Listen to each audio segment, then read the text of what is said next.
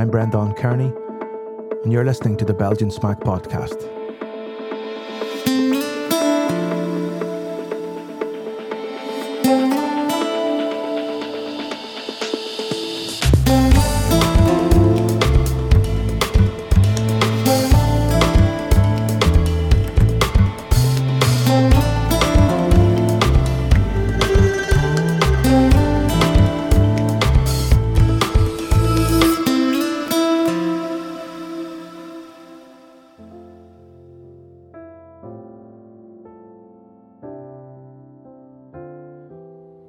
Hey guys.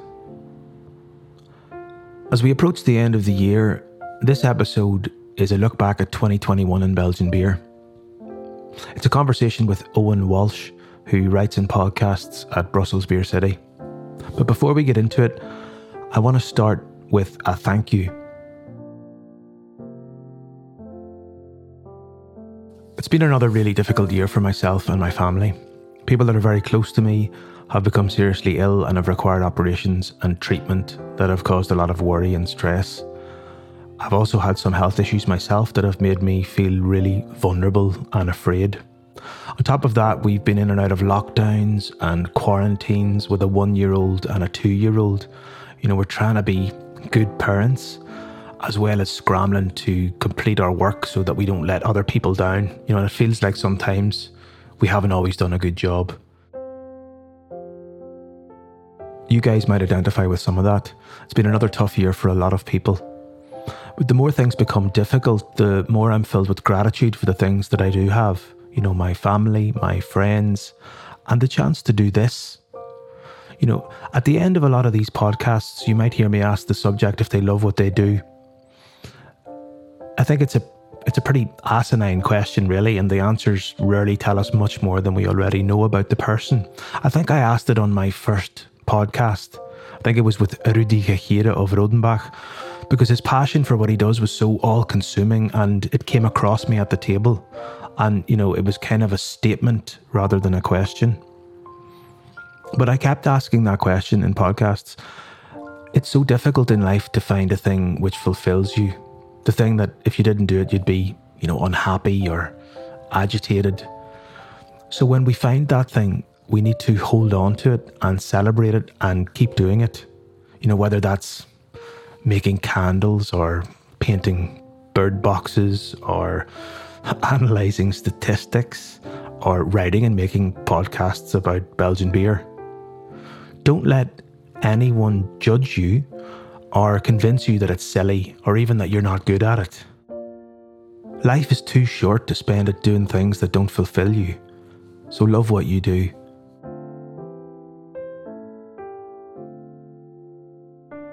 Now, I love what I do. I love reporting and writing and editing and podcasting and working with photographers and illustrators and creating something that tries to make sense of a thing that I don't fully understand yet.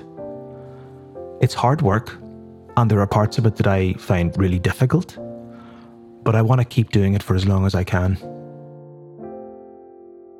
Now, despite this being a difficult year for me personally, it was a really great year for me professionally. I published more on Belgian Smack than I've ever done before, and I got to write for publications that I respect, such as National Geographic Traveller Food. In the States, I wrote for Good Beer Hunting, a Craft Beer and Brewing magazine, and in the UK, I wrote for Pellicle Mag and Ferment magazine. I also hosted the Tour de Gueuze at home in May of this year.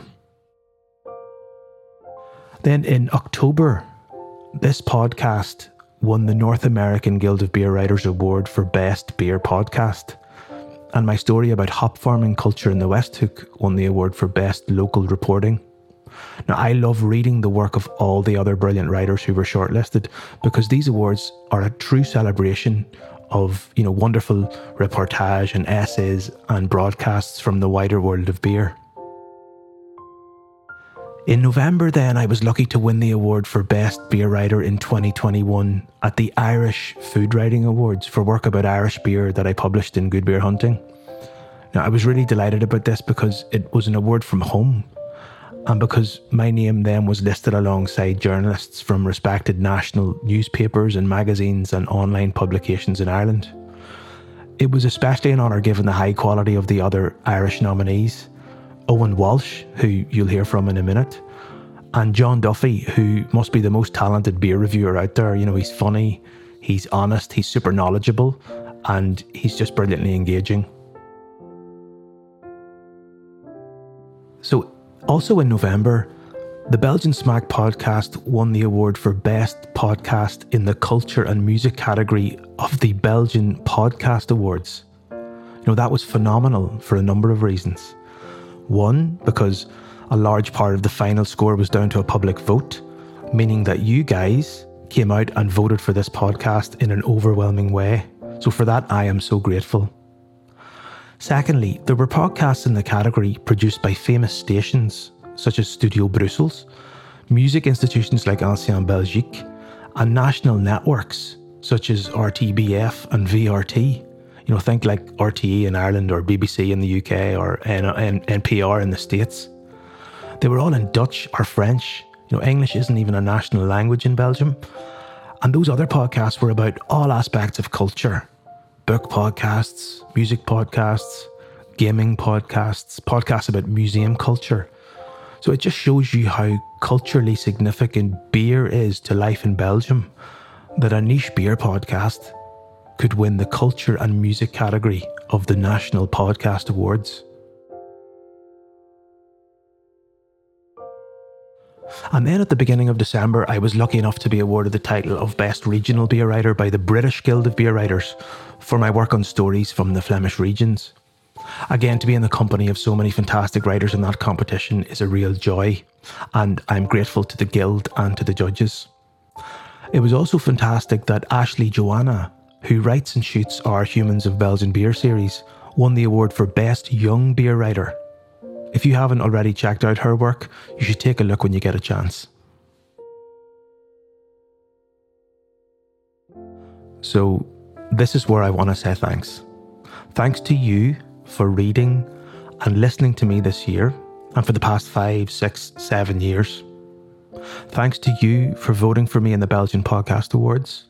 Thanks to you for leaving reviews and giving me positive feedback and championing Belgian Smack by sharing and commenting and liking our stories and podcast. It all just means so much.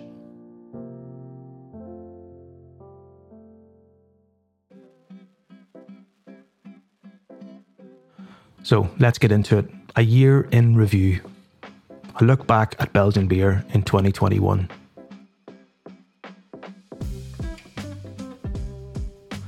I sat down with Owen Walsh, fellow Irishman in Belgium, and the winner of several awards himself at the North American Guild of Beer Writers Awards this year, including the awards for Best Beer Review, Best Short Form Writing, and Best Beer and Food Writing.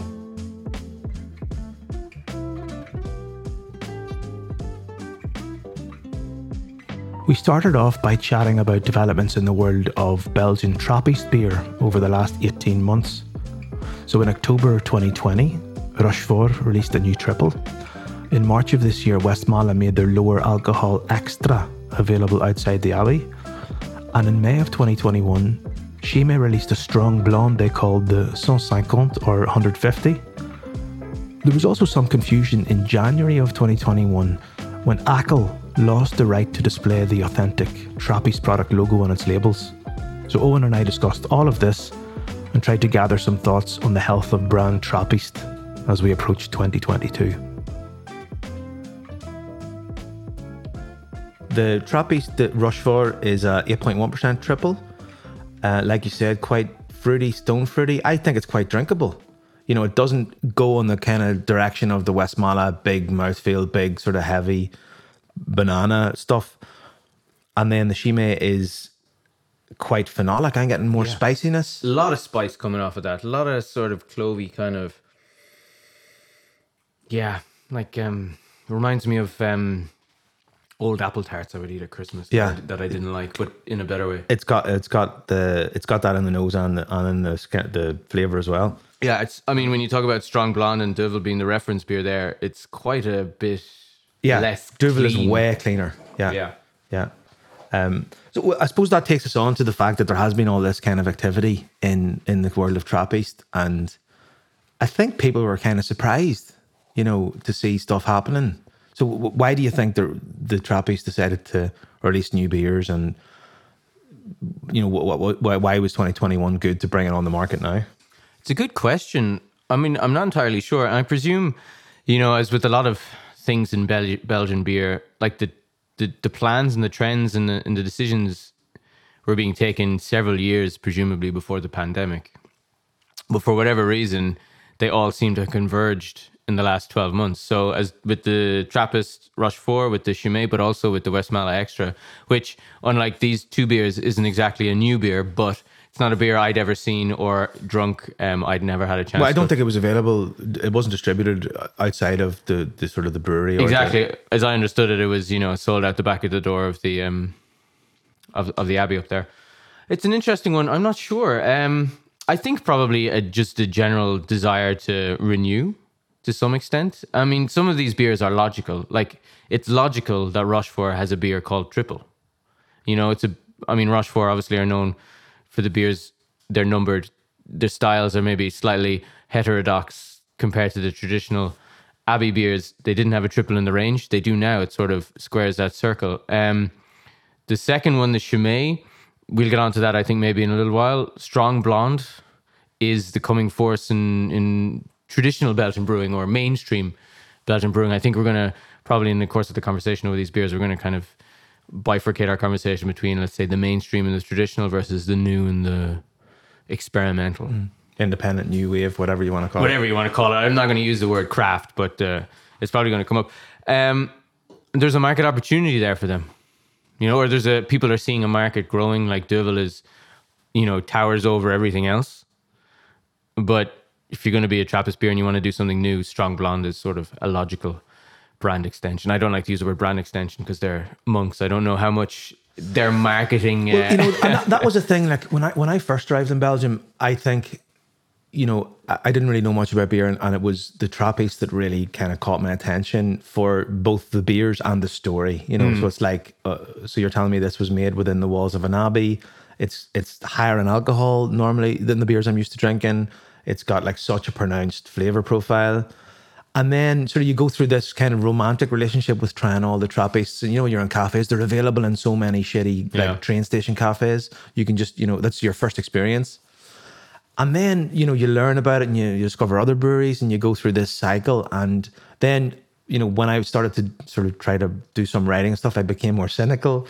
And I was like, are this is just like a commercial like front for these beers that, you put this story ahead of it. And actually there are monks, yes, but, the brewing and the decisions and everything is actually taken by these sort of marketing teams. And then I was assigned a couple of stories, and I did a story in Westmalle where I was able to go into Westmalle, into the brewery itself. I was able to taste beer from the lagering tanks, see the brew house. But I also got the opportunity to kind of go to some services and like walk around the farms and speak to the monks that were actually farming there. And then I did the same in Orval, and I had a chance to go around the whole abbey and also go to a service and get to go up and sit beside the monk who's playing the organ.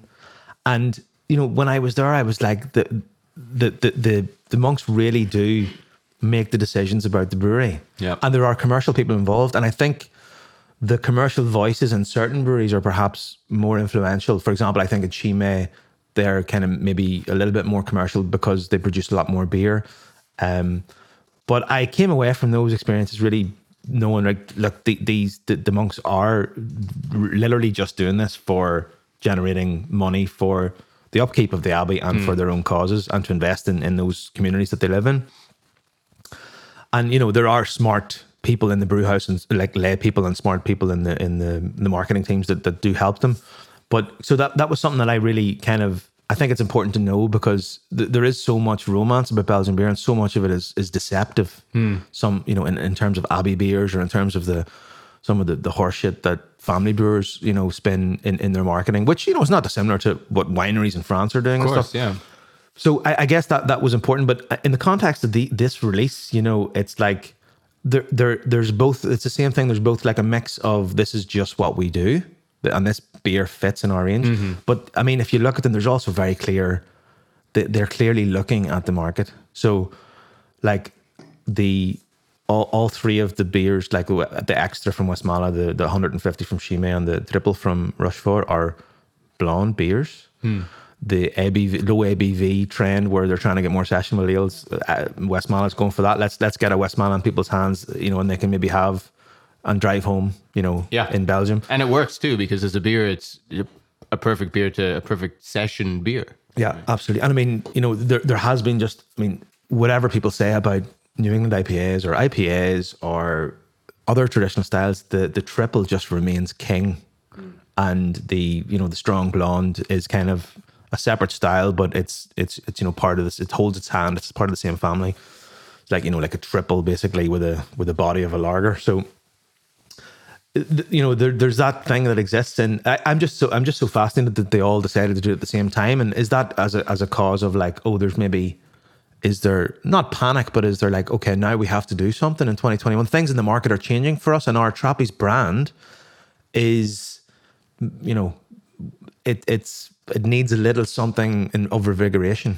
Absolutely. I think, you talk about your initial beer experience. My initial beer experience when I moved to Belgium was with Duvel, but the market has changed enormously since both we came, but also you look back 20 years ago, Belgian beer, you had Pils and you had Speciaal beer. And when you talk about Speciaal beer, that's Abbeys and Trappists. And Trappists were really held up as this, for all the reasons you described, this unique beer tradition. And also packed with flavor, different, strong, and all the rest of it. And they didn't have to work that hard, I think, to sell those beers in the way that maybe they do now. I mean, we're talking about a time when West Vleteren was regularly number one on rate beer for years and years and years. And, the whole story, you could only buy it at the brewery, you had to go there, you need to give your registration plate, all of that stuff. I mean, all that mysticism really played into them. And they didn't, this, I know this, talking to Belgian brewers, they like to talk a good game about not being interested in marketing. We don't do marketing, we care about what's in the beer. But these monks had a ready-made marketing, branding, identity that they didn't need to work on.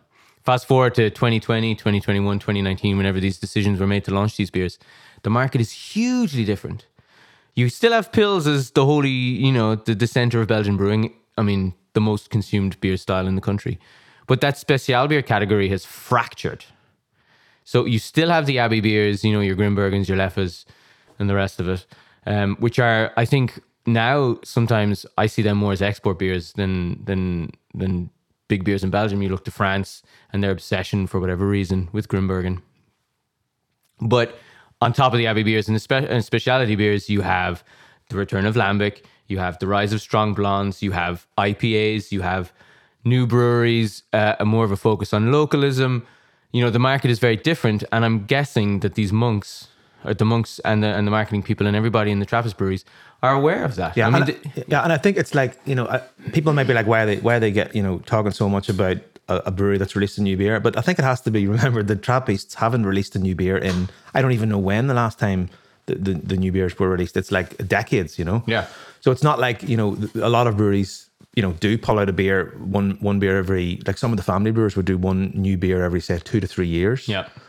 The Trappists haven't done that, so this is kind of a cause for interest. Yeah. And the other point about kind of releasing new beers at this time is on the question of brand Trappist. So another thing that happened in 2021 was that Ackle lost the right to use the authentic Trappist product logo on their labels, and that is basically there are certain requirements for that. And I think a lot of people got confused about, it was basically to do with the fact that there were no practicing monks in Ackle anymore.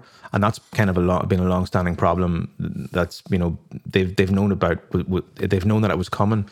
But I think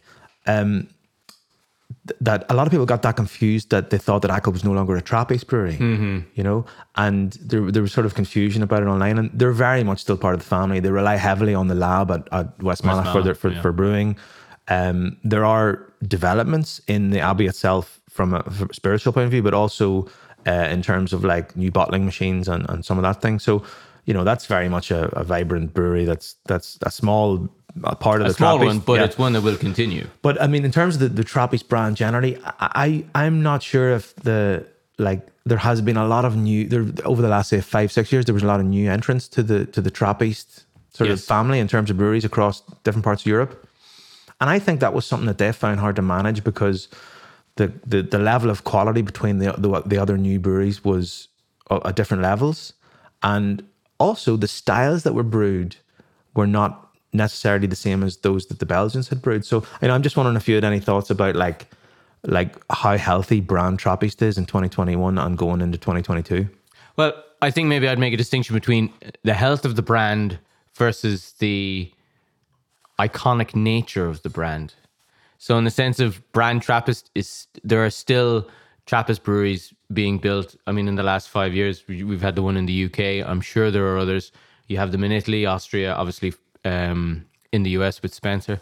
But I think you're absolutely right in saying what a Trappist beer has been diluted, which is a natural process. The more voices you bring in, the more likely those voices who are not from Belgium or from Northern France or from Limburg in the Netherlands, they have different beer traditions, and they're going to brew the beers that are interesting for their market, that will sell in their market. In the same way that the Trappist brewers in Belgium brew blondes, doubles, and triples because that's what Belgians have wanted to drink in the 70 or 80 years that the Trappists have been selling them commercially.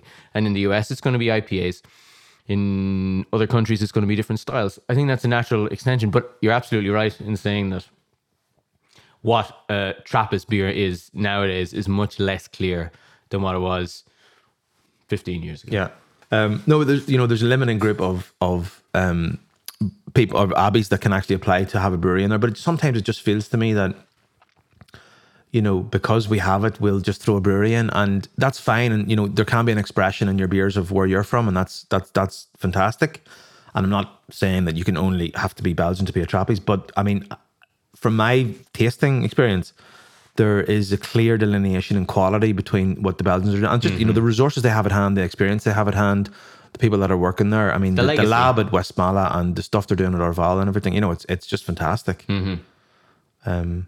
Yeah, I think maybe there's a danger that, it's strange to talk about monasteries as new entrants or upstarts or startups, but Tint Meadow, I think, is a good example of a brewery and a monastery who've done it quite well. I think they only have one or maybe two beers at this point. They've lent very heavily on their Belgian brothers in developing their business model and the brewery. Is that the same case for the rest of them? I know I've tried some of the Italian Tre Fontane Trappist beers. They've been fine. The Austrian ones, again, fine. I don't know what the current situation with La Trappe, if they're still recognized as a Trappist brewery from across the border. I think they are. They go back and forth. Yeah, but I see recently they have a collaboration coming out with Brewdog. Yeah, you saw where I was going with that. I think that's probably an overreach, and I don't think we're going to see the Belgian monasteries. Okay, but let me challenge you. Why is it an overreach? What's wrong with having a collaboration with Brewdog? Well, we could spend a whole other podcast talking about the issues with Brewdog. I think I can see where they're coming from. I can see where Brewdog in particular are coming from as a maturing brewery with breweries all over the world. They want to anchor themselves with a bit of heritage. How do you do that? You work with a heritage brewery, and there are fewer heritage brands than Trappist. What La Trappe is getting out of it, maybe that's something in the Dutch market. Brewdog have a strong presence in Europe. I think maybe more so than people in the UK realize that Brewdog has quite good penetration here. So maybe they're seeking to reach out to a younger audience.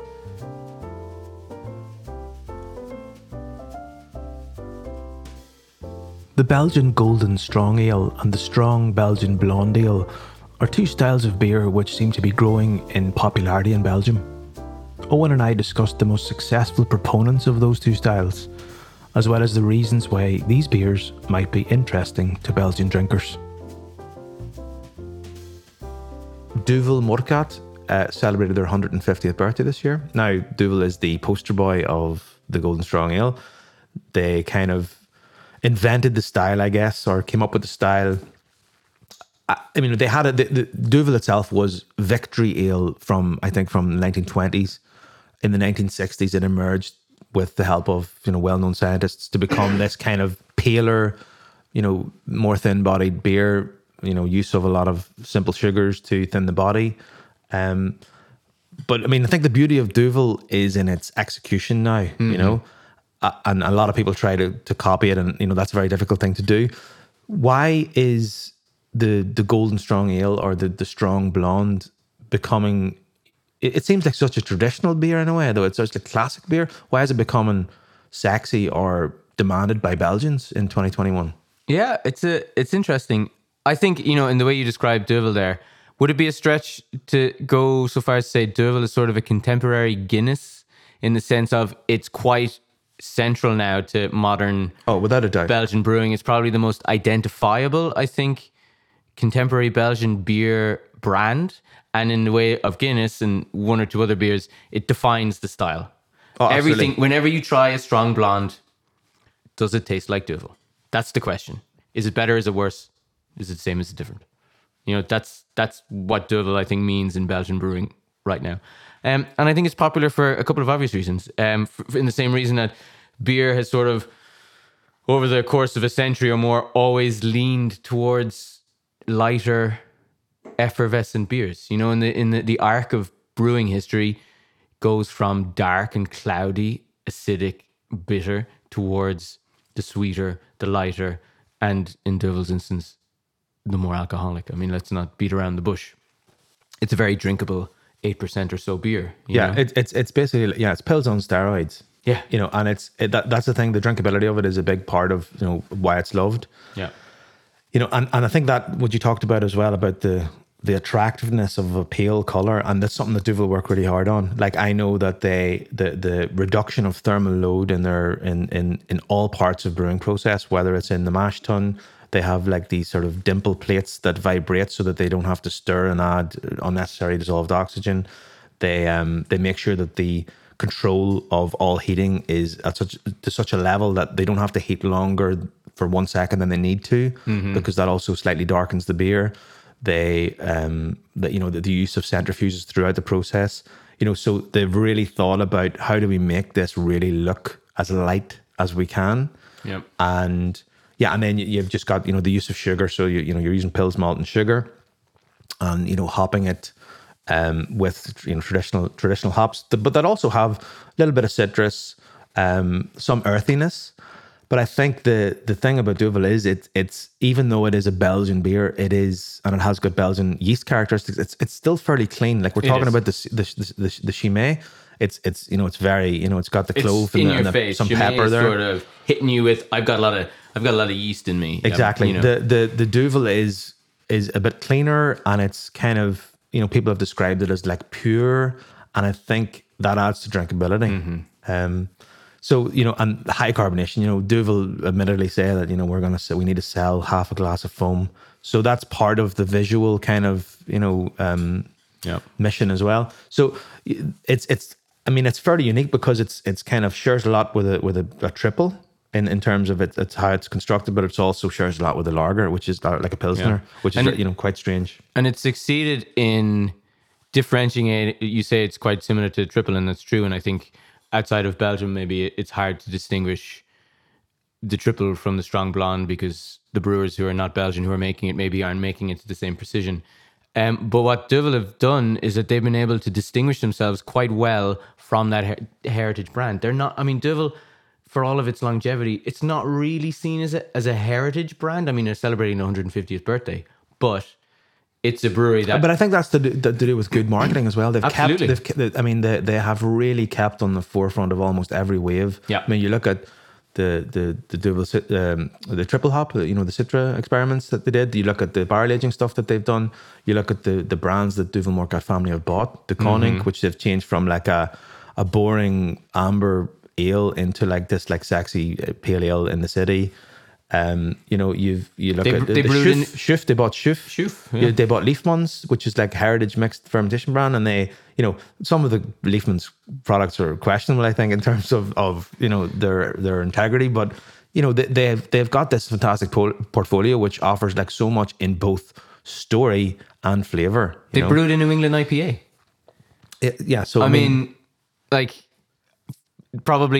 Okay, I think aficionados of the New England IPA style would quibble had they tried the Ava and the Duvel, which was a collaboration between Duvel's Dutch brewery at the A in Amsterdam. And having talked to Matt Bernelson, who's the brewmaster from Firestone Walker, a US subsidiary of Duvel, who was involved in the creation of that beer, it was maybe not as New Englandy as he had wanted it to come out, but it's still one of the biggest breweries in the country, taking a punt with their main brand on a style that for a lot of Belgians just doesn't even exist. Yeah, no, it's not even on their radar. Absolutely, it's really not. It's really not. Yeah, no, and I think, I mean, obviously we're trying to talk objectively here about Duvel. I don't want to blow smoke up their ass or anything, but I think one thing that Duvel will face in the next few years is like it has grown quite a lot, and it has taken on brands from other countries. And I know that in 2021 there were some issues about like toxic work environments in the Kansas brewery that they had to face, and there are other challenges commercially with having so many different partners and because they also own like a Czech brewery that very few people know about, and so over the next few years they'll have to become manage being a multinational brewery owner, but I think the fulcrum of it all will probably still remain Duvel, the beer itself. We've basically been talking for however many minutes as sort of a paean to Duvel and everything they've achieved. And the way we talk makes it think that they are basically indestructible and impossible beer style that people should leave well alone. But that's not the case. I mean, I think the success that Duvel has experienced, especially recently, has drawn people to that beer. Absolutely. Yeah. So, I mean, we talk about the rise of strong blondes. Like two brand names come particularly to mind for me, which is Cornet from the Palm and ultimately Swinkles Brewery, and Omer. Two hugely successful beers, which you can barely throw a cat in Belgium without hitting an advertisement for one or the other. I'd say Cornet probably maybe more so than... Yeah, well, and I'd like to hear more about Cornet, but just on Omer, because I mean, in West Flanders, where I'm based, it is like the beer, and it's really, and the interesting thing about Omer is that Bokkor became Van der Hinste, and at the same time they embraced their family heritage for personal or maybe commercial reasons, I don't know, but marketing reasons, I don't know. But when they changed it, they released Omer as a beer, the name of every owner of that brewery for the last 6 generations, the first name. Now, that beer started out as a different beer than it is now. It actually started out more like a stronger triple, as in it had more kind of maltiness. It was more full-bodied in its mouth. And I think over the years, as it's grown in popularity and it's found its way into more markets, it has become more like Duvel. It's become more like a Golden Strong Ale and become more drinkable. And I think that's been very intentional. And I think Duvel have noticed it because, they have been the kind of the standalone in a lot of bars in West Flanders for years. And Omer is just starting, they are basically, becoming that, serving that function. Yeah. And, that's probably a concern a little bit to Duvel. And I think that the way that recipe has tweaked over the years, and, that is really interesting because that shows okay, we're going to go after this type of Belgian drinker essentially. Yeah. And it's important to remember, I think, as well, that we talk about these breweries, they all have quite a large, it's quite regional, but they still have quite a large stable of bars. Absolutely. And you talk about Duvel essentially being alone. That's because you run a bar, which is an Omer bar, and you don't brew that's the difference between Duvel. Duvel don't actually own that many bars. Well, that's true. But Omer and all the others do. Yeah. So, and if you're running an Omer bar and you want a strong blonde on your list 20 years ago, you put in a Duvel. Nowadays, you have your own strong blonde, you can do that. And it's the same with Cornet. So is Cornet is it effectively, and maybe this is overstated, but is it the savior of Palm and Swinkles? I think so. I mean, nobody drinks Palm anymore. All due respect. I mean, but all due respect to Special Belge. But they were in big trouble. Yeah. And I think, so the corner of Brussels that I live in, Kugelberg, there's, for some reason or other, there's a very large density of Palm bars. So actually, Steenhuffel, which is where the Palm Brewery is based, is sort of in the direction. If you kept going out of Flanders and kept going north, you'd eventually hit Steenhuffel. A lot of the bars there are Palm breweries. So you would have Palm, you would have Rodenbach, Steenbergen. Van Steenbergen. Yeah. Steenbergen. They're sort of Abbey style beers, and now you have a special tap just for Cornet. And I've even seen recently the branding has changed from Cornet, which was just pure Cornet, to Cornet Oaked. Something because I was having, ironically enough, a Cornet beer last night. But it comes with the same kind of pageantry as a Duvel. It's a big glass, fluted glass, very well designed in the same way that the Duvel glasses are very well thought through. Big head of foam, lovely blonde, clear thing, and a clear beer underneath. And it really speaks to the same sort of, I think, sensory impulses that Duvel does. And as you said, it has rescued a brewery which, let's be honest, was not producing the most sexy beers in Belgium. But it's also like a really interesting family brewery. I mean, okay, it's owned by a larger Dutch brewery now, but you go up to Steenhuffel and it's quite interesting. And they have the little experimental brewery alongside the bigger production brewery where Cornet came out of. And I think that beer has more than paid back the investment that they put into it.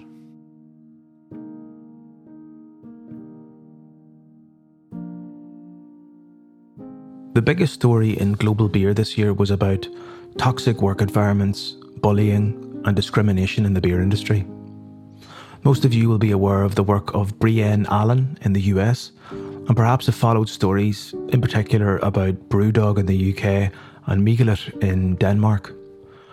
Owen and I talked about the situation in Belgium and discussed whether there are any initiatives that might ensure Belgian beer becomes safer, fairer, and better. From a Brussels perspective, there's a lot of people are conscious of these issues here. No, whether or not they're living up to their ideals is another question. And I think if there were other people on this discussion, and if there were women in the industry, they would tell you probably a different discussion. But from what we can see, you talk about festivals, bars, those sorts of informal environments. There's clearly an issue there. You can also see in some of the attitudes of Belgian brewers historically have not been very either gender sensitive or sensitive to other minorities. We're talking about labeling here is quite an obvious example. I mean, we can reel off the number of the names of beers or the breweries who have put out questionable.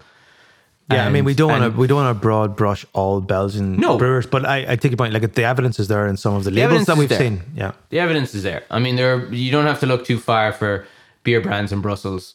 But I think that some of those labels, in Brussels and Belgium, in those labels, they seem to get away with it more than they do in other countries. Like, they're held to account more in other countries, whereas here it's just brushed away as that, let's just, you can put tits on a label and it's absolutely no problem. And I see that in other countries that's not the case. That's true. And I think some of that is generational. Some of that is the degree to which a country is online. I use that I'm making air quotes here. Belgium, for all of its modernity, it's not a very online culture. So in the UK and the US, these things, they transmit very fast. And it's there's a critical mass of people, both in the culture and in general, online, that these stories get picked up. In Belgium, that's not the case. So we're talking about the issues that came up in the summer and the whistleblowing about toxic work environments in the US, UK, and elsewhere.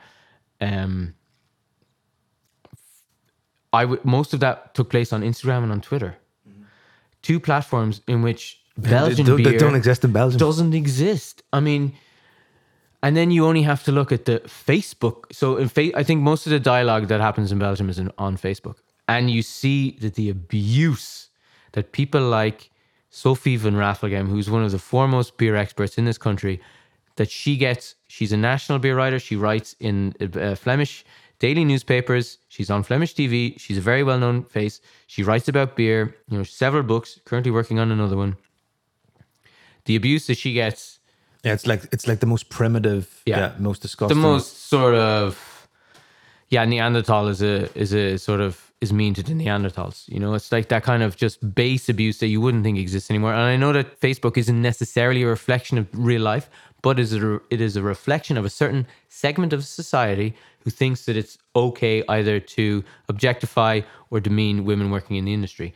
And you ask any woman in the Belgian beer industry, and I have, and I'm sure you have too, Brendan, and they will tell you that they get these kinds of antediluvian attitudes about their position in the industry. I guess the point is that, yeah, it exists in Belgium, but it's just hasn't maybe been able to get the voice yet that it has in other countries. Yeah, and I think you're starting to see, maybe from a broader cultural perspective, and people will always say, well, you know, we can't solve this in beer. It has to be a societal change, which I think is an absolute cop-out. You'll get this comment. I mean, I've posted articles. The most successful article I ever posted on Brussels Beer City was an article by Helene Spitels, who's a very accomplished guide and beer expert who lives in Brussels, who was calling out sexism in Belgian beer. Most successful article I've ever published. You know, you'll get this comment to those articles saying, beer can't, this isn't a beer issue, this is a societal issue, which is a cop-out because, I mean, deal with it in the sector and then broader society may follow. But what you're seeing, I mean, we've seen this, Brendan, in the last couple of months, is a pushback in Brussels and Ghent and in other cities against, not necessarily in the beer industry, but more in the horeca and the bar scene, this explosion of complaints and, how would you describe it? Accusations is maybe not the right word, of harassment, abuse, beers being spiked. You know, we're talking about rape, we're talking about people being taken advantage of in vulnerable situations. There have been boycotts of bars, both in Brussels and I think in Ghent as well. Yeah. And those have been in the media as well. Yeah, and it's huge. It's reached the national media. And this is about, you know, people saying this is enough. You know, the industry isn't taking it seriously. The bar owners aren't taking it seriously. But also, again, the police aren't taking it seriously. And I think the longer that goes on, and hopefully people will be listened to, the victims of these situations will be listened to, that society will become a little bit more sensitized toward those issues. And hopefully the beer world in Belgium, which is a conservative beer tradition, will be able to have some sort of a reckoning with the issues that it has. From your experience, is there any desire to kind of deal with that? Absolutely. I think, again, we come back to that generational question. There's a generation of brewers and drinkers who don't take these things seriously. You know, and they would castigate you for being, I don't like to use the W word, so I'm not going to say it, but in a previous generation they might have say you were politically correct, or you're not fun, or why are you taking this too seriously? This is a joke, you know, it's not meant to be anything serious. But there's a new generation of people, women and men, both women and men working in the beer industry. And I see this in Brussels because Brussels is a progressive city, largely speaking politically, compared to some of the parts of the rest of the country, who are just like, no, it's not good enough anymore. And they want to see some change. Now, the question is, how do you affect that change? How do you coordinate and collaborate and organize to get that change done? It's quite difficult. Belgium is a difficult place to get anything done. We're talking about a place with 3 national languages, 3 different cultures. You know, Progress is slow. Progress is slow, but there is a desire to do something about it. What that something is, I don't know, Brendan. I mean, I'm sure you have ideas. Other people in the industry have ideas. To be determined, you know.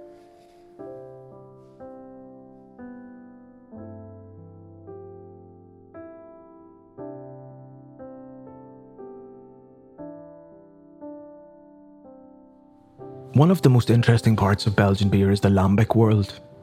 Like other producers, lambic breweries and blenders have had a tough time over the last 18 months, but it's been a really exciting time for drinkers of spontaneous and mixed fermentation in Belgium as newcomers enter the market.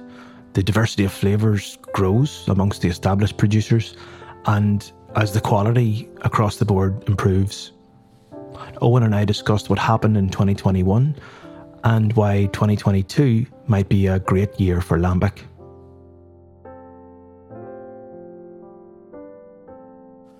Okay, so you've just poured you've just poured another beer in a beautiful green 75cl champagne bottle. Can you tell me what it is? So this is a Lindemans Gueuze, but it's a very special Lindemans Gueuze because unlike most of the Gueuzes, I blended it myself. So people may not know, or people may be vaguely familiar, that every couple of years in Belgium you have the Tour de Gueuze, which is a weekend festival where all of the lambic brewers and blenders in the Zenne Valley in the Pajottenland to the west of Brussels open their doors, invite in the public, and it's a big celebration of sort of Gueuze and lambic culture, I think. And one of the brewers, Lindemans, every year they let visitors in to blend their own lambic. So what they do is they set up a series of barrels, 5, 6, 7, of various different vintages. So some of it is 6-month-old lambic. It's going to be a year, 18 months, 2 years, 3 years. There might have even been a 4-year-old barrel. They give you a brief explanation about how to do it. So what the usual proportions of young versus old beer should be in the beer. Then they give you a bottle and a pipette, and they say, off you go. Blend your own. Make your own blend. And they give you some recommendations, like 2/3 of young versus 1/3 old, which I took to heart until I got to the first barrel and I undid the cork and my pipette filled almost to the top. So at that point, it was like, okay, we're just gonna do this by eye. So I filled it in with all the various different vintages that were there. Put it in the corking machine, put the crown cap in. Do you have any vision on like, well, I think this one might be a little bit more kind of bready, or this one is like got more citrus, or well, like... yeah. So Brennan, it was a semi-scientific process. So you could taste them. So you had a little tasting glass. You could be like, yeah, this one is a little bit younger. It's got more sugar in it. This one's a bit drier. Maybe I can mix and match. But as I said, that all went out the window once I failed to control the quantity of beer that I put in my first container. But is there someone also like supervising the sugar content? So like, people are all these visitors just walking around creating glass bombs? No, I don't think so. I think they're not going to give you an opportunity to put something in a bottle that maybe will cause a problem later. No, okay. I don't think so. I think there's probably been some quality control done beforehand, and they've probably selected a selection of single blends or barrels where they're confident that if you blend them, they won't explode in your basement. So that's what we're drinking. So I bottled this in May 2019, the Tour de Gueuze, which what we didn't realize was going to be the last Tour de Gueuze for some length of time, because originally it happens every 2 years, but of course this year, COVID. I mean, and well, first of all, I don't know should I compliment Lindemans or should I compliment Owen Walsh? I'm not sure, because this is actually quite delicious. I think, with all due deference, you should probably just compliment the brewers. But it's like a lot of like a lemon sherbet, like quite a bit of bread. There's a nice mouthfeel. It feels to me, and I could be wrong, but the alcohol it would be fairly high. No, yeah. Well, it's been maturing in the basement for 2 years, so the yeast is going to have gotten out whatever sugar. So I'm surprised how sweet it is. Lovely, good head on it, I have to say. I give myself props on that aspect alone. That is a good head retention. But yeah, I'd say the alcohol is in the good 6 to 7 still. Yeah, I was going to say it feels to me like 7+. Yeah, we're hedging towards mariage parfait territory here, I think, which is fine. But it's not infected. It doesn't taste of mold. No, it tastes great. It tastes great. I'm really happy with that. Yeah, no, I mean, your point about the Tour de Gueuze, like it's, I think it's an event of like as much beer significance as culture significance. It really is like about the Pajottenland. It's really about all those villages. And I mean, it's an interesting world just because the beer is just so different to everything else out there. And also the people that are in that world, the brewers, the cafe owners, those that are in, like the sort of contributing to lambic are just the most unique. How do I put this in a positive? Unique and driven and single-minded people that you'll find, but also like just have personalities and sort of character traits which make for brilliant stories and fascinating conversations with them. Yeah, absolutely. And also I think are probably both necessary and well, not both, they're just necessary to the survival of the beer. Absolutely, and you have to culture be around you it. have to be completely obsessed with it in order to make it right, because it just is so difficult. You know, and like I was involved this year with the Tour de Huze at home. So basically, like you said, there was no Tour de Huze. You know, normally you'd see busloads of people around all the villages. This year they tried an online thing, and that was kind of interesting because, you know, Belgium hasn't really, in any of its kind of beer businesses or pursuits, hasn't really engaged that much online, you know, very actively. No, Now there are a lot of breweries with good websites, but for a long time, you know, it's something that you couldn't even find in like opening times, or you couldn't find any information about their beers. You could have sworn that a generation of Belgian brewers never heard of the internet. Exactly, you know, and that is changing, I think, with the breweries that are there now. But even in Lambic as well, it's changed a lot. So this was an online event, and people from all over the world could basically come on while we did a live stream and talk to the brewers.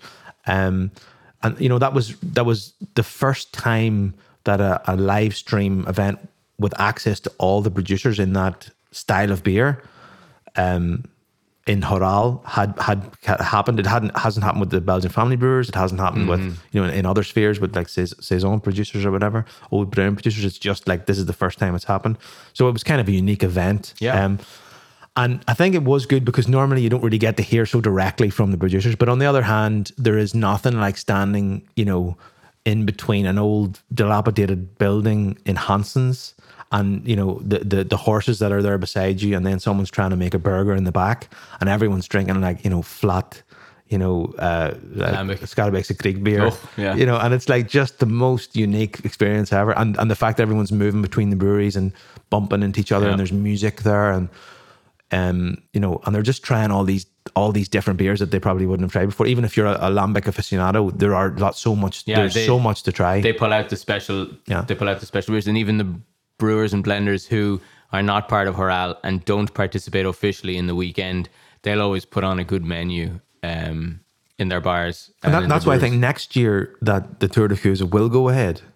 I think it has to. And I think that will be a really fantastic event, because there are people that have been waiting to go to that for so long. Yeah, and you talk about the international aspect of it. Like, people have that in their agenda, in their calendar, months, a year in advance.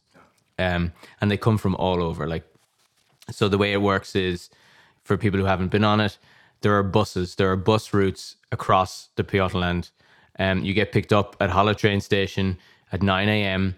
You visit 5 breweries on Saturday, drops you back to the train station. You go back into Brussels, go to Cantillon, have more sour beer, take a load of Rennies, go to bed.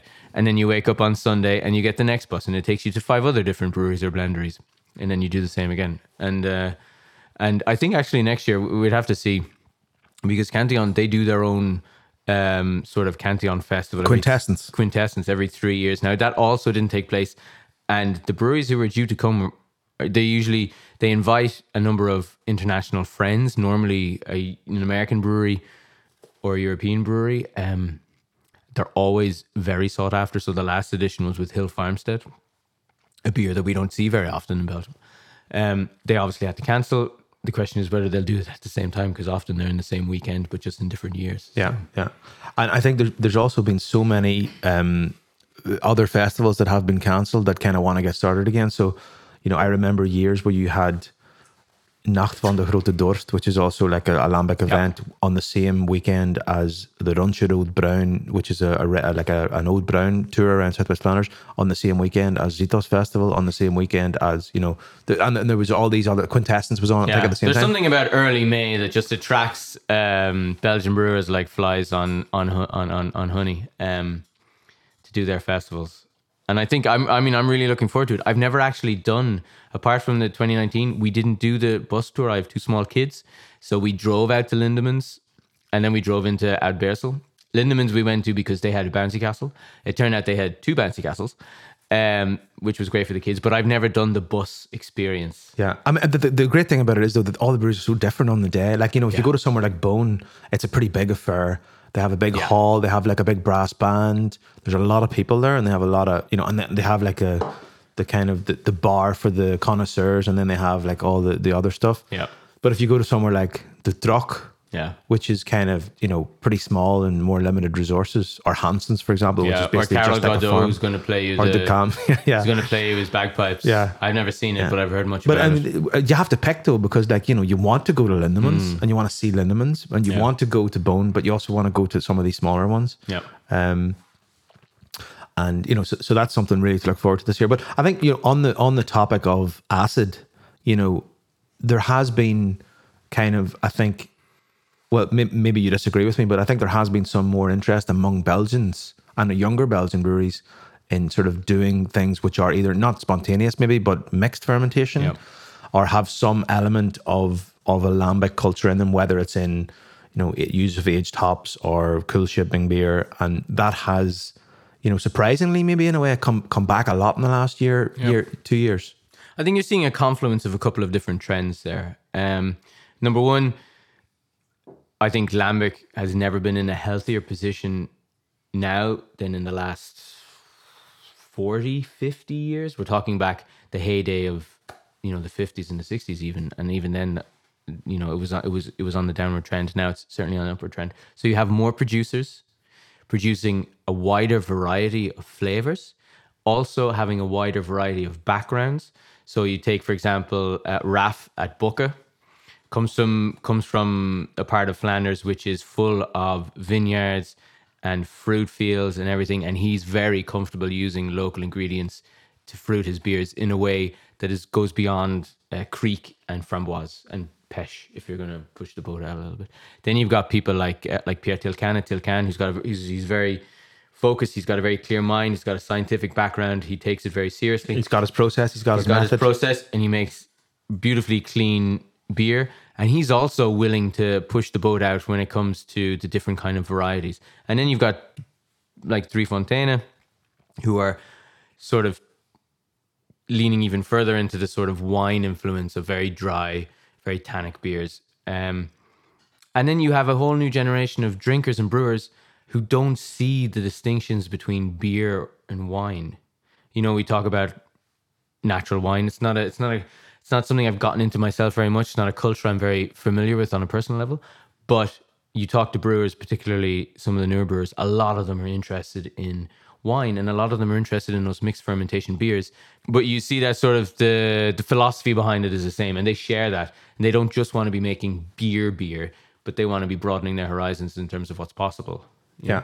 And I think as well, you could, sort of spread it out a bit further to talk about the people like Tom Jacobs at Antidote. Absolutely. But it's also people like Sanne Elenbos, who, if you were to say, there's someone who's starting up a farm in the Pajottenland and they're going to make lambic, you would say, okay, that's pretty interesting. But when you say that person has spent time working at Drie Fonteinen, who knows what he wants to do and has a vision for his own family farm, which has its own kind of personal baggage and heritage and itself. has a very famous name attached to it. Exactly. So Elenbos Lambic will now become this other thing, and then it's perhaps very Belgian that there's confusingly another lambic brewery starting, which is also called Elenbos Lambic. Yeah, which is a such kind are of the complexities. Slightly different.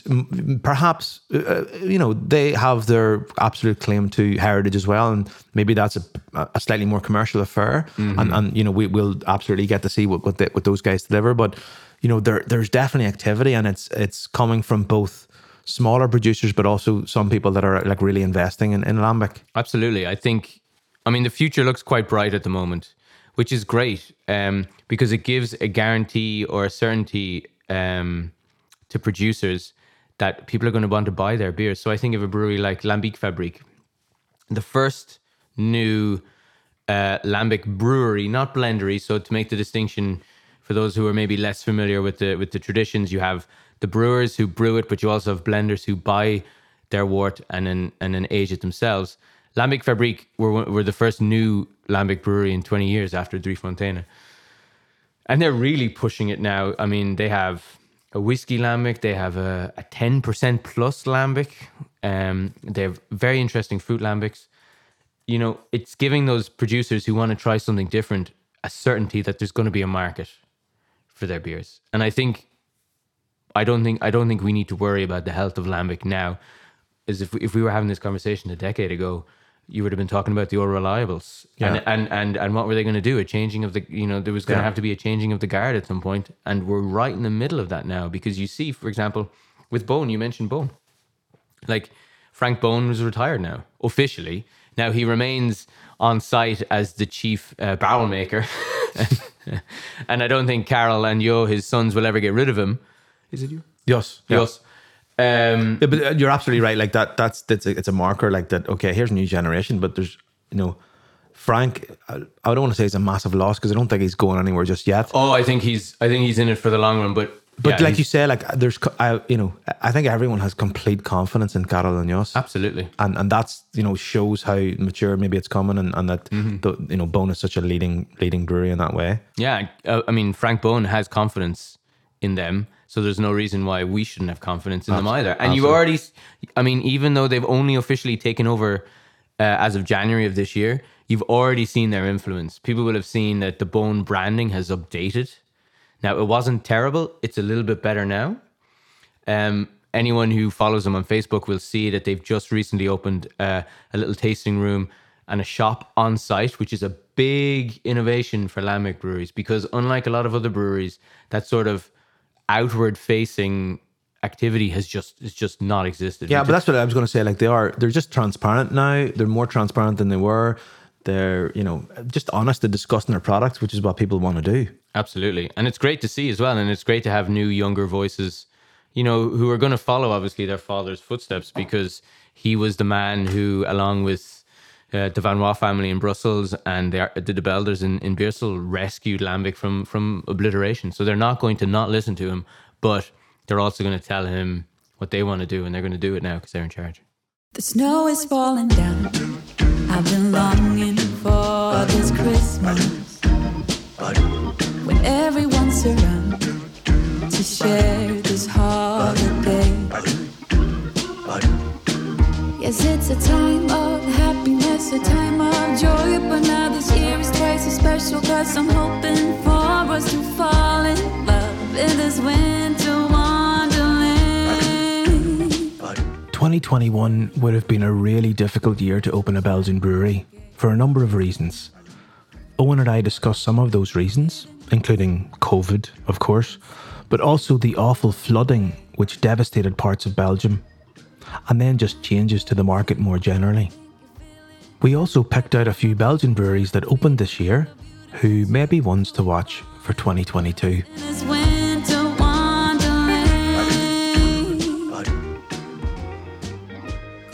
Cities are becoming increasingly the locus, the central place where brewing takes place. And I think Belgium is, 10, 15 years behind the trend, as with most trends. I mean, things take longer in Belgium than they do elsewhere. But that sort of urban brewery, which is anchored in even in a particular neighborhood, not necessarily in a city in itself, but even more locally in a neighborhood, I think is really something that we've seen in the last 12 months, even with the pandemic.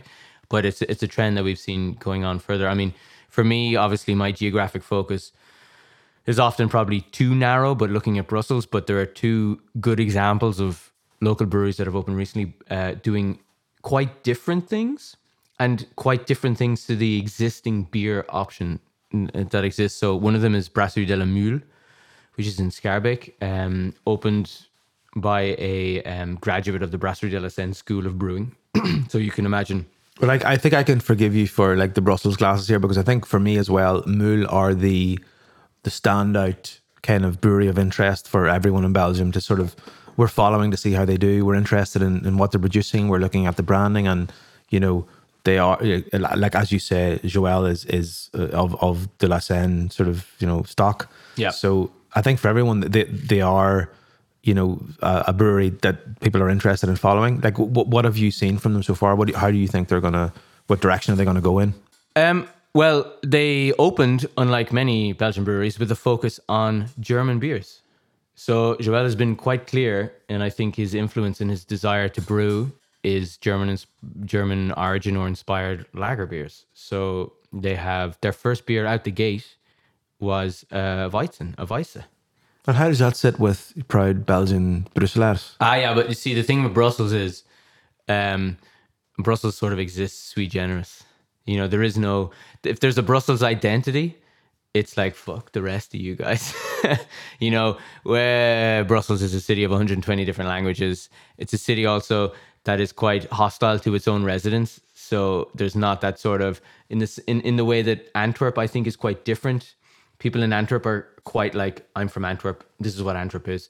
In Brussels, it's I'm from Brussels, but Brussels can be anything. So are you? But does that mean as well that Mool couldn't exist in Hasselt, where you try to sell a Hefeweizen or a? I don't think so.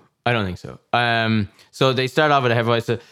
They moved on to Saison. Obviously, that comes from Joel's legacies. He also worked at Cantillon. I mean, he has that tradition behind him. I've just seen recently, I mean, at the beginning of the month, they put out a Hellas. You know, their focus is very clear. And I think in Brussels, that's increasingly important because we're pushing on 16, 17 breweries. We'll probably hit 20 in the next couple of years. That's crazy. From a situation of when I moved to the city in 2009, there was one brewery. But again, that's it. I think we have to make that point that, you know, people in London would be like, you know, oh, how many breweries are there in London? I don't know. Is it like there's 100. There's at least 150, something like that, yeah, you know? Yeah. And you talk about 16 breweries is a lot, but like, yeah, when I came, it was like, yeah, Cantillon, I think De La Seine was just opening, and it's like, you know, the city is now, there are breweries like just really popping up everywhere. There is, we're really in that sort of expansionary phase right now. I think probably 5, maybe 10 years. I mean, people in the industry will say that there's still room for expansion. And I think it's a conservative market, so it's more difficult to open and sustain in Brussels, I think, than maybe in other cities. The challenge in Brussels is getting tap space because there's a lot of, I mean, as we were talking about, a lot of the bars are owned and beholden to a certain amount of different breweries, and it's hard to get that tap space. And as more breweries arrive, that becomes but you even more have difficult. tied bars in other countries, in other That's markets. true. So I think it's also like a maybe slightly conservative nature to the drinker in Brussels, or maybe that's not true.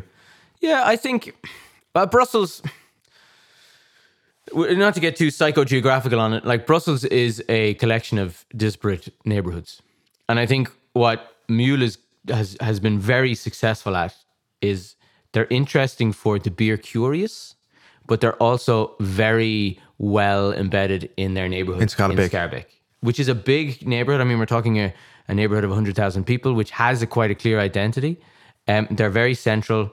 They're close to several of the other beer sort of interested places like Barboteur, which is a beer shop and bar. They have a natural wine place, which is only a couple of minutes walk from Mule. There's a couple of other places towards the Park Josephat. Oh yeah, Scarbeck is increasingly a great place to drink. Yeah, they like to pitch it as like the Williamsburg of Brussels, but I don't know how realistic that is. But I think Mule have balanced that well. They appeal to the beer geek, if we want to use that term, but they also offer something for the neighborhood. So they host a lot of music. I mean, everybody who works in De La Seine, I think, is interested in like heavy metal or whatever. It's not exactly my beer. It's not exactly my music style, but they all have a strong musical heritage, and the bar reflects that. They have a tap room now. They have in the summertime they put out a terrace. You know, it's a place for people who live in that neighborhood, in a neighborhood in which there's still sort of an undercapacity in interesting places to drink, despite the places that we've just mentioned. So Mule balance that very well. They have a very clear branding. Like it or hate it, it's incredibly clear. It's immediately identifiable as from that brewery. I quite like it. It's very busy. Other people might not like it. I mean, it diverges quite a lot from... It's got this kind of like American gold rush feel to it. But that's exactly the origin, yeah. And I think the inspiration. colours and the kind of contrast and the typography is very unique. And like you said, I also really like it, but I think I like it because it's very original and it stands out. And it's like, I like when a brewery has a strong identity and just doesn't try to copy some corporate, thing. And it's like, yeah, this is like, but it's also very much of Amo, the illustrator. Yeah. It's, I mean, again, Joel and Amo, they met at a famous Brussels music hall, which is renowned for its metal and alternative music scene. But for all of those people who are sort of skeptical of breweries who are good at branding, a brewery lives or dies by the quality of the beer. And so far, the beer has been very good. You know, it's been a range of different styles. It's mostly focused on either saisons on one side and lagers. So But I don't think you can separate, because I think success as a brewery in this day and age is based on sometimes it's like, well, what do we need to do to succeed? And people say, oh, the beer has to be great, of course, given. And people say, the branding has to be great. But I think actually just everything has to be great, like to survive. There's so many breweries now. Yeah. People expect so much. They've got so much choice that you have to give the full package. And I think that's what excites me about Mule is like, there's experience, there's knowledge, there's, experimentation, there's doing care. something. There's care, but there's also doing something different. Like, let's just make German beers in Skadebeke. That's fantastic. To put on my brewery historian hat, which is not a big hat, but it's something I've been writing about on the blog for the last 6 months. Like, it's not new, but it's been a long time since somebody has tried to do this. So historically, Brussels has been a lager beer town, alongside Lambic is sort of a dysfunctional. Lambic and lager, two Lambic fantastic and lager. I know, beers to drink. It's like, what else do you want? There's a good name for a festival now in 2023. But yeah, I mean, not to focus on one particular brewery. Obviously, I'm quite blinkered when it comes to my geographic focus. But Mule has been somebody who was highly anticipated. They got it right straight out the gate. That's not always the case. We've had other breweries who are coming along. They're either crowdfunding in 2021, probably opening production in 2022 or at the end of this year, like at the end of this year, but probably not much time left. Another brewery which opened in the heat of right in the middle of the pandemic was Brasserie de la Jungle, for any Anglophone speakers. I call it Jungle, and when I interviewed the owners of the brewery, they corrected me. So if Mule is going for German style beers, these guys have actually gone for English style beers. So they produced a bitter.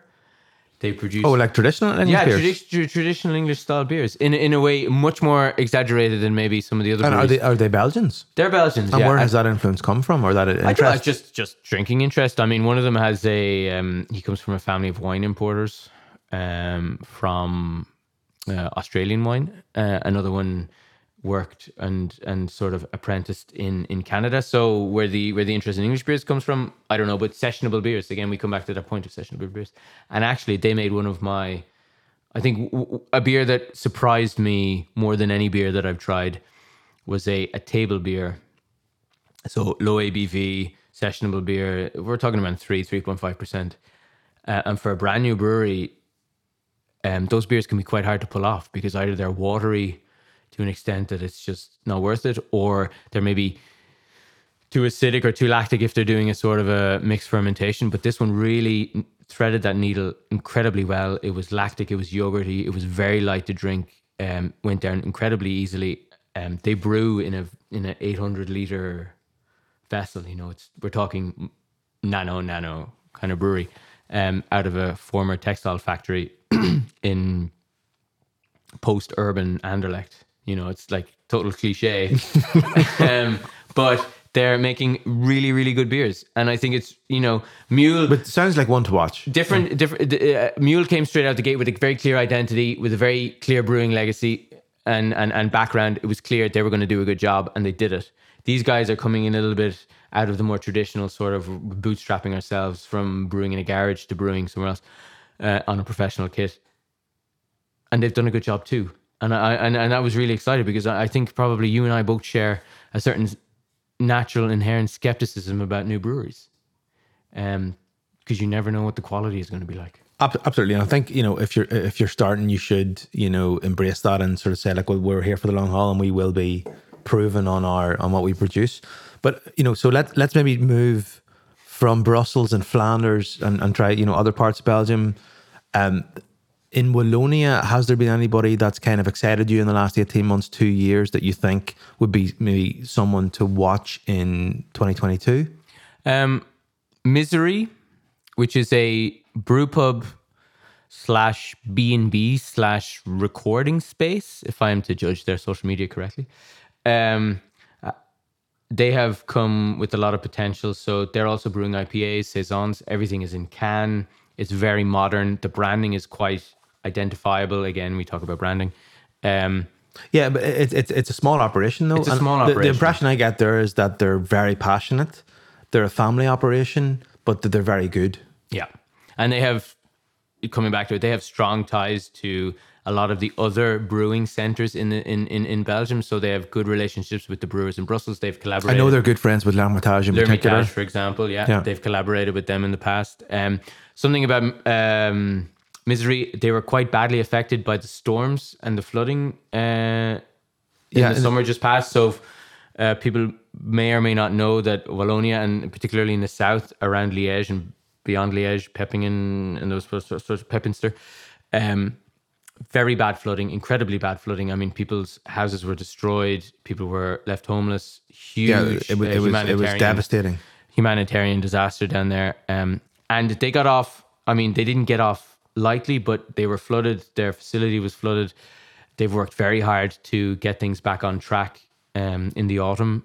Fortunately, it must be so difficult though. Like when you've just been through like a coronavirus pandemic where you can't visit your family, personally, and your own like mental health and all that sort of stuff. But then you have to deal with your brewery and your business where, you can't basically sell your beers to the hospitality trade because they're all closed. Exactly. And then your region is hit with a devastating flood that destroys everyone's home. I mean, I maybe I'm being wrong here when I say this, but I think a lot of people missed the kind of devastation in Belgium because it was so bad in Germany as well. Yeah. A lot of the international headlines were focused on the floods in Germany, but like in like that part of like that southern part of Belgium, like Pepinster in particular. Yeah. Was just absolutely gutted, and people were just watching their homes like wash away. Absolutely. And we're only talking, I mean, that's what, 50 kilometers, 60 kilometers so away small from Germany. I mean, it's essentially the same geographical area. And I remember, we did a collection for blankets and clothes and food, and we collected it at the town hall in Kugelberg, and it was sent down below. It was really that bad. I mean, just some of the stuff you see in the news and some of the stuff you hear from stories, and I know it hit the international media and all, but like in Belgium, it was like really just absolutely devastating. Yeah. So they've been through a lot in the last 18 months. I mean, as have many breweries here in Belgium, but disproportionately, I think the breweries down there in Liège and towards German-speaking Belgium have been quite badly hit. Liège itself has a new inner city brewery again, banging on that theme of most of the new breweries now are opening in city centre locations. I think that's a combination both of the desire of people to open something there, but also the canny business instincts of Belgian real estate developers who think that they can get young, middle class, well paid people to come and drink in the city centre locations. I don't think we can avoid that conclusion that, I'm not going to say the breweries are being instrumentalized by real estate developers, but there's definitely a hand in glove approach there that they both recognize it's mutually beneficial. And the developments about like urban as well is kind of, now that I think about it, you have in Ghent, like, I guess two of the brands that are particularly strong amongst beer enthusiasts would be the beers of Doc and the kind of the Pils 13 beer from the Ministry of Belgian Beer, which is like this very kind of earthy, dry, with a really strong bitterness Pilsner, which I think is a really great beer. Could we pitch it as the first sort of properly craft? It's like a German Pilsner, in Belgium, you know, and I just think it's like so like refreshing to drink and dry and bitter, and it stands as such a juxtaposition to like the commercial lagers that are on the market right now. But they already had a relationship with Doc in terms of ownership and long time kind of collaboration and stuff. But those two companies now have merged into one company. So I guess they kind of see the future as, let's just pool our resources. Let's go all in on Doc. We can brew Pils 13 in Doc and consolidate all that sort of the commercial interest.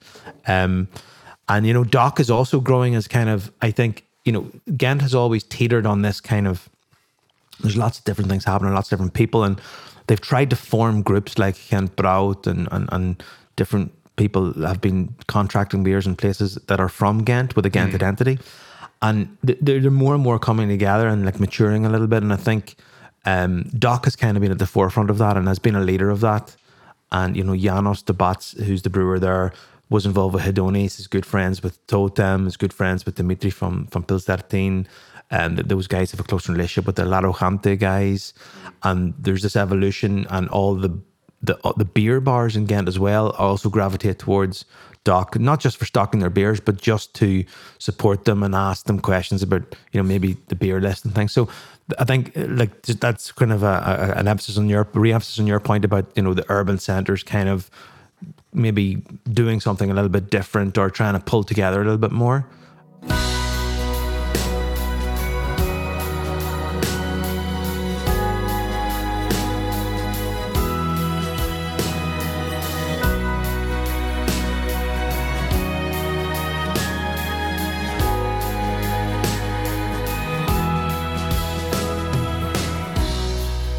Thanks to you guys once more for everything this year.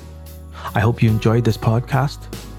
Stay safe over the festive period and try as much as possible to rest your body and your mind. Look after those close to you, focus on the people you care about and the things that matter to you. Until next time, love what you do.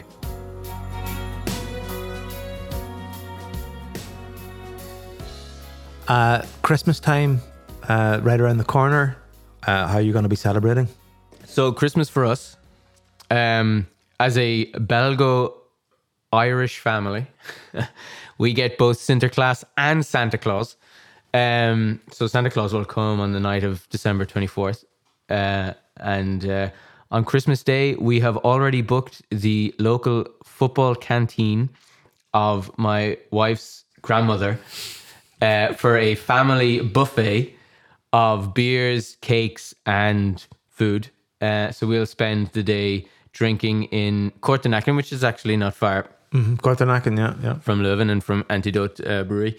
We'll spend the day drinking there, eating cheesecake and banana cake and various other cakes, getting very drunk on horse ale and what other weird local curiosities they have in the beer fridge there in the beer canteen. And what about yourself? It's back to Ireland. Absolutely. Back to Ireland. That's last Christmas was one of the few Christmases I didn't spend at home with my family. And it's always a time when, we've always come together with my extended family. So I'm really looking forward to it, especially because I have two young kids who are going to, get to, they have so much, love and time with their Belgian family. So it's going to be really exciting that they can, see what's happening in Warren Point and we're going to go to Carlingford for a couple of days as well in a different house. And yeah, no, it's like, I'm just really excited to get home and have like an Irish Christmas for the first time, in 2 years since COVID hit. Will you take some Belgian beers back with you? Oh, absolutely. I mean, everyone's converted. Over the years, I mean, what's not to love about Belgian beer at Christmas time? It's just the most perfect accompaniment. Sweet, across strong. a variety of styles at the dinner table. So, I mean, yeah, my parents and my brothers and their partners and everyone is like they're already putting in their all orders. Completely converted. Yeah. So that's going to be fun. Can we do this again for 2022? Absolutely. But this time, you're going to have to come to Brussels. I'll come to Brussels. That's no problem. The boys will be a little bit older, so I'll have a full day Deal. away. Okay. Perfect.